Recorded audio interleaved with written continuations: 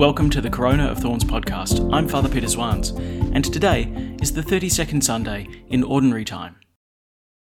Let's pray. In the name of the Father, and of the Son, and of the Holy Spirit. Amen. Let us pray. Almighty and merciful God, graciously keep us from all adversity, so that, unhindered in mind and body alike, we may pursue in freedom of heart the things that are yours.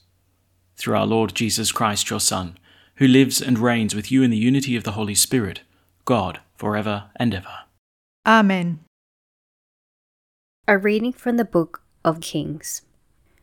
Elijah the prophet went off to Sidon, and when he reached the city gate, there was a widow gathering sticks. Addressing her, he said, "Bring me a little water in a vessel for me to drink." She was setting off to bring it when he called after her. "Please," he said, "bring me a scrap of bread in your hand." "As the Lord your God lives," she replied, "I have no baked bread, but only a handful of meal in a jar and a little oil in a jug. I am just gathering a stick or two to go and prepare this for myself and my son to eat, and then we shall die." But Elijah said to her, "Do not be afraid. Go and do as you have said. But first, make a little scone of it for me and bring it to me, and then make some for yourself and for your son. For thus the Lord speaks, the God of Israel. Jar of meal shall not be spent, jug of oil shall not be emptied, before the day when the Lord sends rain on the face of the earth." The woman went and did as Elijah told her, and they ate the food, she, himself, and her son. The jar of meal was not spent, nor the jug of oil emptied, just as the Lord had foretold through Elijah. The word of the Lord. Thanks be to God. Praise the Lord, my soul. Praise the Lord, my soul. It is the Lord who keeps forever, who is just to those who are oppressed. It is he who gives bread to the hungry, the Lord who sets prisoners free. Praise the Lord, my soul. It is the Lord who gives sight to the blind, who raises up those who are bowed down. It is the Lord who loves the just, the Lord who protects the stranger. Praise the Lord, my soul. The Lord upholds the widow and orphan, but thwarts the path of the wicked. The Lord will reign forever, Zion's God from age to age. Praise the Lord, my soul. A reading from the letter of St. Paul to the Hebrews.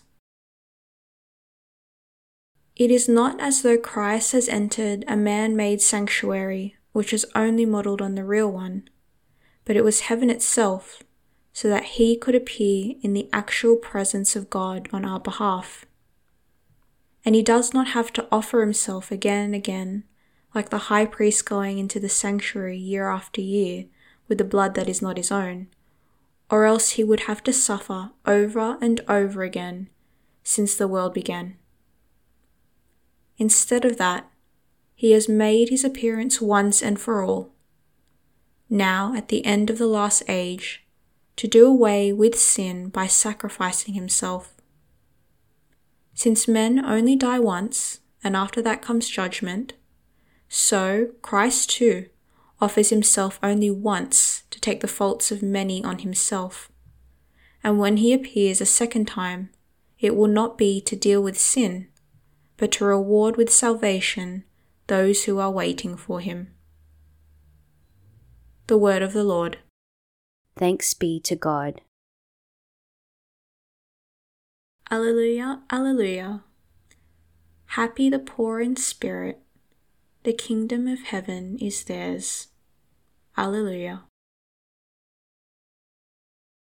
The Lord be with you. And with your spirit.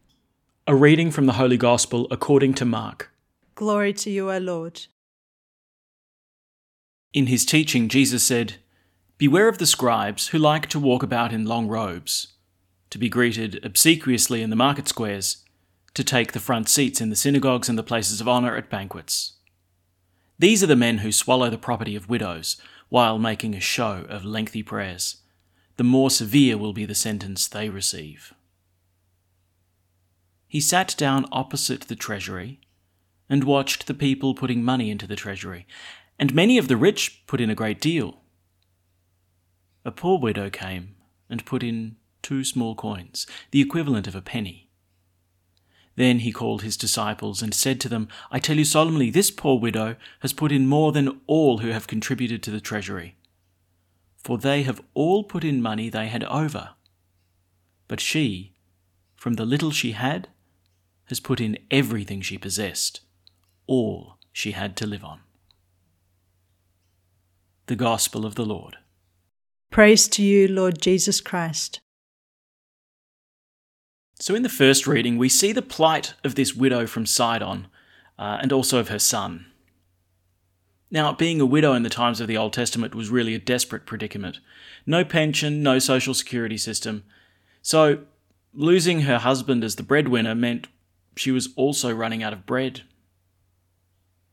So in the midst of this terrible famine, this great drought, we see the tremendous suffering of this widow. She's literally down to her last morsel of food. A little bit of flour, a little bit of oil, and that's going to be their last meal before she and her son succumb to starvation. So the prophet Elijah sees this woman and asks her for a cup of water. And she's amiable. She's happy to oblige the prophet of God, but the next request is absolutely extraordinary. Bring me a scrap of bread in your hand. It's all she's got is a scrap of bread. And here's the prophet asking her for a share. What an extraordinary moment. Why wouldn't he ask someone who's not on the brink of starvation? Why make this demand on the poorest and the most vulnerable? It beggars belief, really. Why not go to the richest person in Sidon and ask him for a cake? And this is no accident, though. This woman is the perfect definition of someone who has lost all hope. She's down and out. She's one small meal away from giving up and letting death overtake her and her son. It's precisely in this situation that God, through the prophet Elijah, asks her for something. It's paradoxical, it's counterintuitive, but at her neediest moment, the widow is asked to give. We see a similar situation with the widow in the Gospel who's making this tiny contribution into the temple treasury. You can almost imagine the scene as she quickly rushes forward to throw in her 2 little coins, hoping that no one notices just how insignificant her gift was in comparison to all these wealthy people. But Jesus praises her, because despite her great need, and like the widow in the first reading, she's given what she had to live on. But despite Elijah's praise of the widow in Sidon and Jesus' praise of the widow in the temple, there's something strange going on here. Why is a gift being asked from the most needy? Why does Elijah ask food from the starving? Why does Jesus admire this gift of the poor widow? Well, there's a deeper spiritual principle at play here. In the first letter of St. John, we hear the phrase, God is love. And that gets repeated over and over and over again. But what exactly does it mean? It's more than just God being filled with warm and fuzzy feelings as he looks over the earth and gazes upon his people. If that's what St. John meant, then he would have written, God loves, not God is love. At the heart of it, the Apostle John is telling us that God's very being is love. God is love. Not God has love or God feels love. No, God is love. It means that God's very existence is to make a gift of himself. We'll get a little theological here. God is a trinity of persons, Father, Son, and Holy Spirit. And the very identity of God is to be an eternal exchange of love between the Father, the Son, and the Holy Spirit. God is this eternal gift of self. And the Father gives himself to the Son, and from the gift of the Father and the Son, the Holy Spirit proceeds. Now, it starts to become really quite complex theology, and it's fascinating to get into, but at the heart of it, to say that God is love is to say that his very being is to give. Love is making a gift of self to the other. And this isn't merely what God does, but fundamentally who God is. What we can see in the behaviour of these two widows now is that they're both making an incredible gift of themselves. They're loving like God loves, and so they're both God-like. The great paradox of these two widows is that in their tremendous poverty, they discover how to be the image of God. In making a sincere gift of themselves and by loving, they manifest the God of love. Now, if you're starting to daydream or lose focus, just tune in for a quick second. Because what I'm about to tell you is the secret of life. The meaning of human life is love. The meaning of life is found in making a gift of yourself. This isn't about chocolates and flowers and love hearts. No, true love, the kind of love that God is the gift of self. And here's the paradox, because we can only discover the true meaning of our lives when we give it away. If I'm preoccupied with my own self-fulfillment, if I roam throughout the various spheres of my life, sucking up everything that I can lay my hands on in pursuit of my happiness, then I'll not find it. If I fight, scratch, grasp, and claw after my needs, then I'll find that the jar of flour will be empty very quickly and the oil pot dry. No, says Jesus, the paradox about human happiness is that it can only be found in making a gift of self. In order to be fulfilled, we first need to be emptied. That's the very heart of the gospel.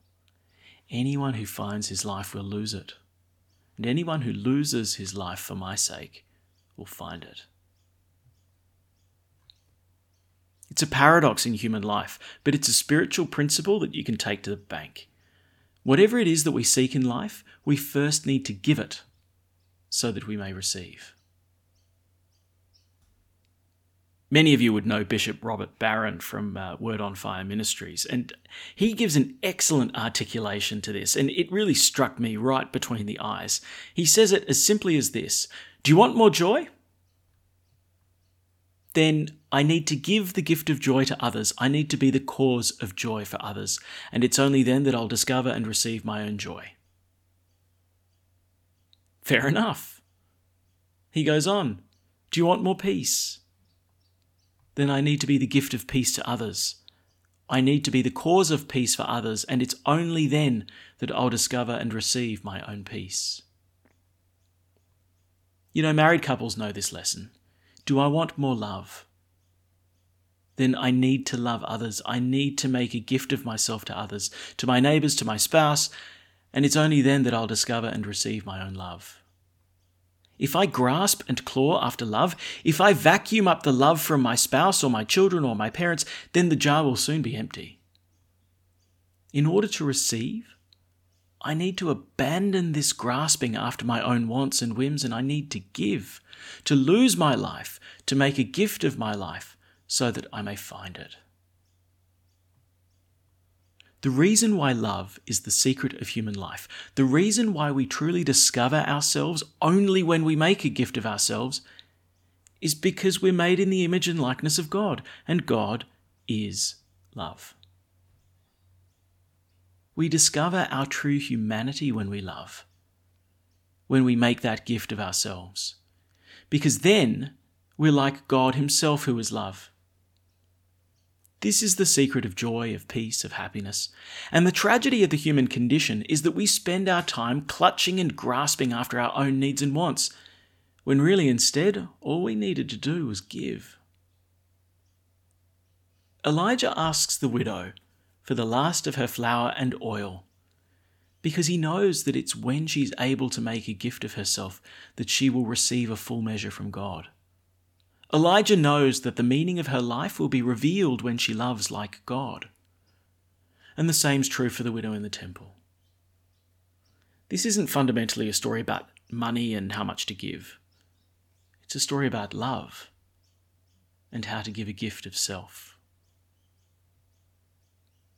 Now, we might well be in a similar predicament as these two widows, running on empty, nothing left, ready to give up and let death overtake us. But we need to be especially attentive to God because, yes, He is the one who will supply our needs, but He will first ask us to give something. And we must be attentive to what that gift might be that God is asking from us. Yes, it might be financial, but not necessarily. An act of love like speaking to someone who's lonely, or who might be grieving the loss of a loved one. Helping out if we can see a young family struggling with the pressures of work and children, going to visit relatives in a nursing home, doing chores so that my spouse can relax for a little while. There are endless ways in which we can give of ourselves. What saves the life of the widow of Sidon is precisely that she's able to give. In other words, that she's able to love. Because it's only in love that we truly discover the meaning of our lives and our fundamental calling to be like God, who is love.